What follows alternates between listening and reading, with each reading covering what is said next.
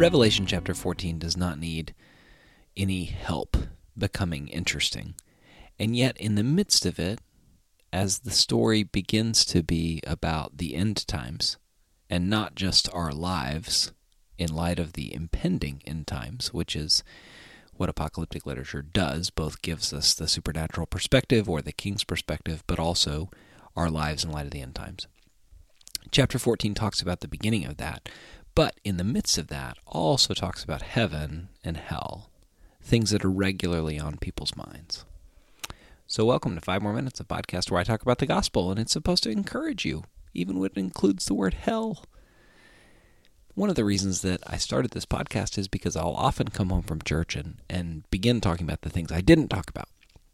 And my wife will rightly point out that I'm in charge. I'm the pastor, and if I want to preach on something a little more, I can, and people are not going to make a big stink, and she's not wrong.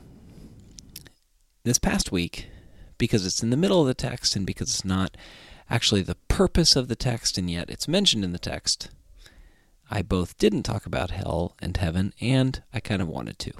So chapter 14, verses 10 through 13 says this: "He also will drink the wine of God's wrath, the one who has the beast, the mark of the beast, poured full strength into the cup of his anger, and he will be tormented with fire and sulfur in the presence of the holy angels and in the presence of the Lamb.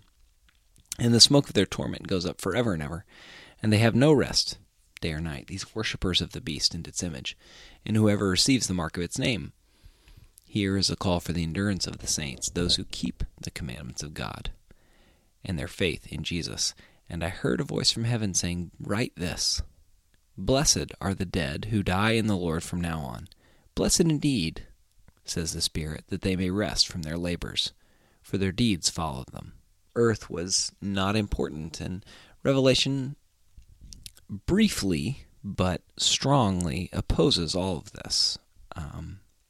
Note that it says in verse 13, that they may rest from their labors, for their deeds follow them.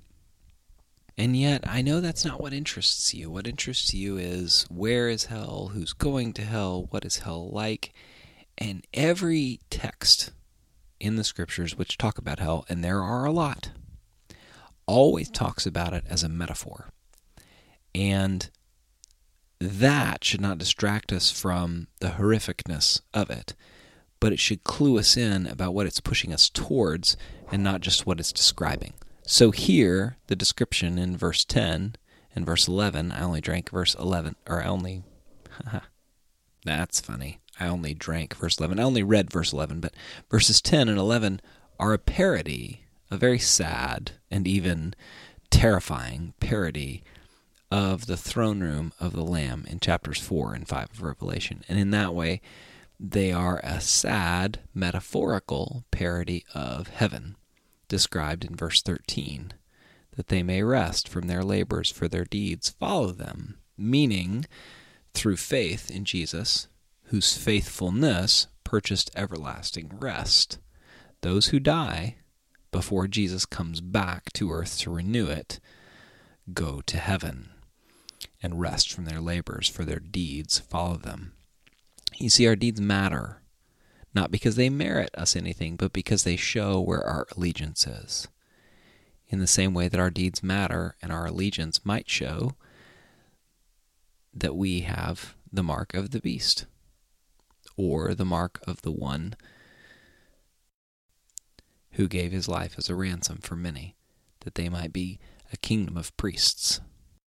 The point is that in the middle of the Revelation, and especially chapter 14, there's a description both of hell and of heaven, and it is consistent with the rest of the scriptures that hell is no God, and heaven is the very presence of God.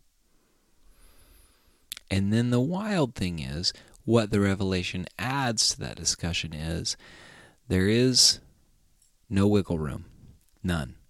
Our allegiance is either to self, which means Satan, or to Jesus, to nation, which means Satan through the influence of the first and the second beast, or to Jesus. One gives us rest, and the other gives us torment. And we do not choose Jesus because the alternative is bad, but we notice in the grace of being chosen by him that he offers us rest because he is loving and kind. Revelation is terrifying, and yet it presents truth and the reality which we know, which is that our allegiance must go somewhere. Hopefully it is to the Lamb who loves us and likes us and calls us his own because of his work and not ours.